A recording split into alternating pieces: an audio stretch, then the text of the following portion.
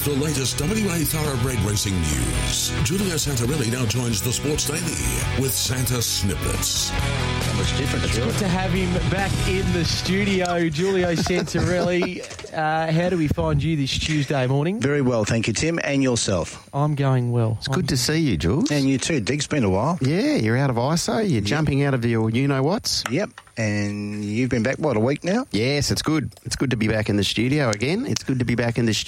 How was Saturday just gone as we build up for another big weekend out there at Ascot?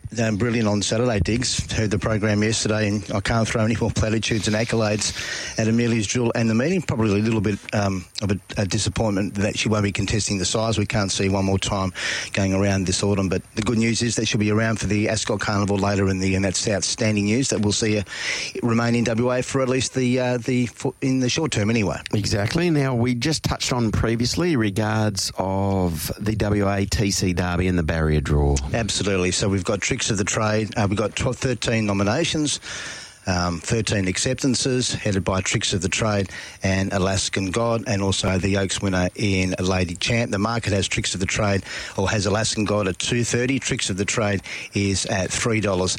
And Lady Champ, who I've just mentioned, they're in at $9.50. So they are the three runners in single figures. In conversation with Brock Luthway yesterday, he says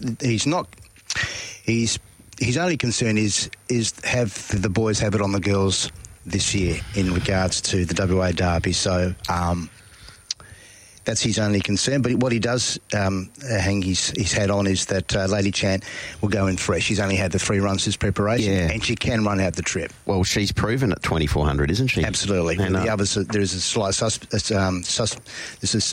they're suspicious. They're suspects, call it. Yep, exactly right. Exactly right. 2,200, you had the Mel Vista. You saw Tricks of the Trade hit the line well. But again, he now has to go to 2,400, where Lady Chant from that barrier, you'd expect that Jason probably rides her conservatively early, and hopefully she can be strong again late, a fortnight after she won the Oaks. You talk of Tricks of the Trades, had 6 runs this preparation. Hear Me Sing's had 10 runs this preparation. Tell Nothing has had 6 runs this preparation. Law Tree for Brett Probst had 8 runs this preparation. So the ones that go in slightly fresher will be Pale Rider for Ted Martinovich, and as we touched on, Lady Chant. But Alaskan God is the current tap touch favourite at $2.30. Tricks of the Trade $3. Whether that tightens before Saturday, we'll wait and see.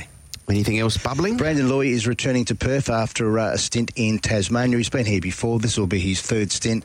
A great opportunity for Brandon. He always wanted to return back to WA. He initially was here for a little while, rode his first winner in Kalgoorlie, and he will claim, initially they thought he may be able to claim 3 kilos, which would have been a huge advantage, and that was the one of the key points in Brandon joining up with Chris and Michael Gangemi, but there's been a change in that. So a strange set of circumstances. Tasmanian, he could still claim 3 kilos in Tasmania because Tasmania's not classified as metropolitan status. But there's been a change in that, and they're counting his Mauritian victories now, so he can only claim 2 in town as opposed to 3. But he'll be a welcome addition to Chris and Michael Gangemi. He's had the contact. He's been here before. He's well averse to our conditions and our racing, and he's got the contacts. He'll be a welcome addition to their team. What sort of weight is he walking around at, Jules? Do we know? I think it's about 51, 52. I'm not sure, Diggs. Okay. Yeah. But he had good success last time he was in Perth. As I said, he's been here 3 times. Yep.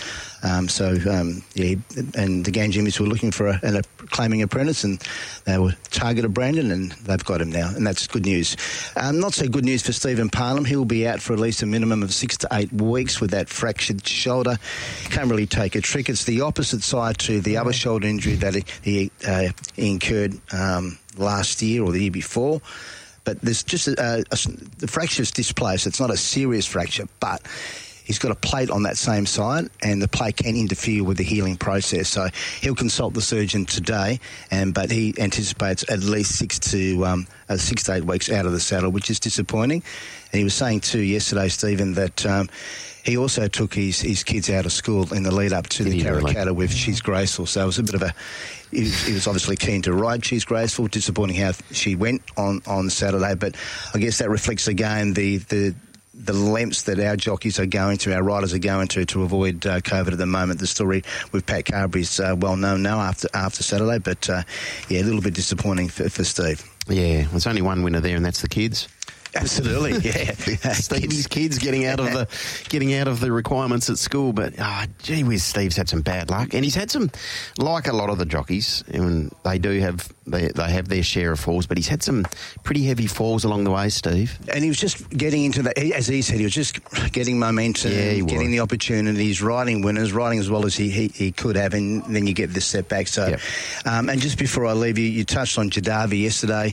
One of those stories, sliding doors moments. If it going to start on Wednesday, wouldn't have raced on Sunday. And there was massive money for her, and you can understand why. Clearly she was flying, because what would have she done to that 2,300 metre field on the Wednesday? Yeah. She would have picked them up and put them away. So he was pretty disappointed missing out on Wednesday. So he had the backup plan of the Pinjarra Cup, and he thought, well, may as well go that way. We've got to throw her in, and she performed as the way she did. Maybe the Albany Cup, maybe one more the Albany Cup, but obviously that would depend on how many points she'll get out of that win and the weight she'll get in the Albany Cup. But a great sliding doors moment for Ian Shield. Nice consolation prize. Yeah, it is. And we've got the Geraldton Cup this weekend as well. Absolutely. So looking forward to that. Jules, thank you very much for your time. Thank you, Diggers. Thank you, Tim. We'll do it all again tomorrow from 7:35. It's time to get out to the roads.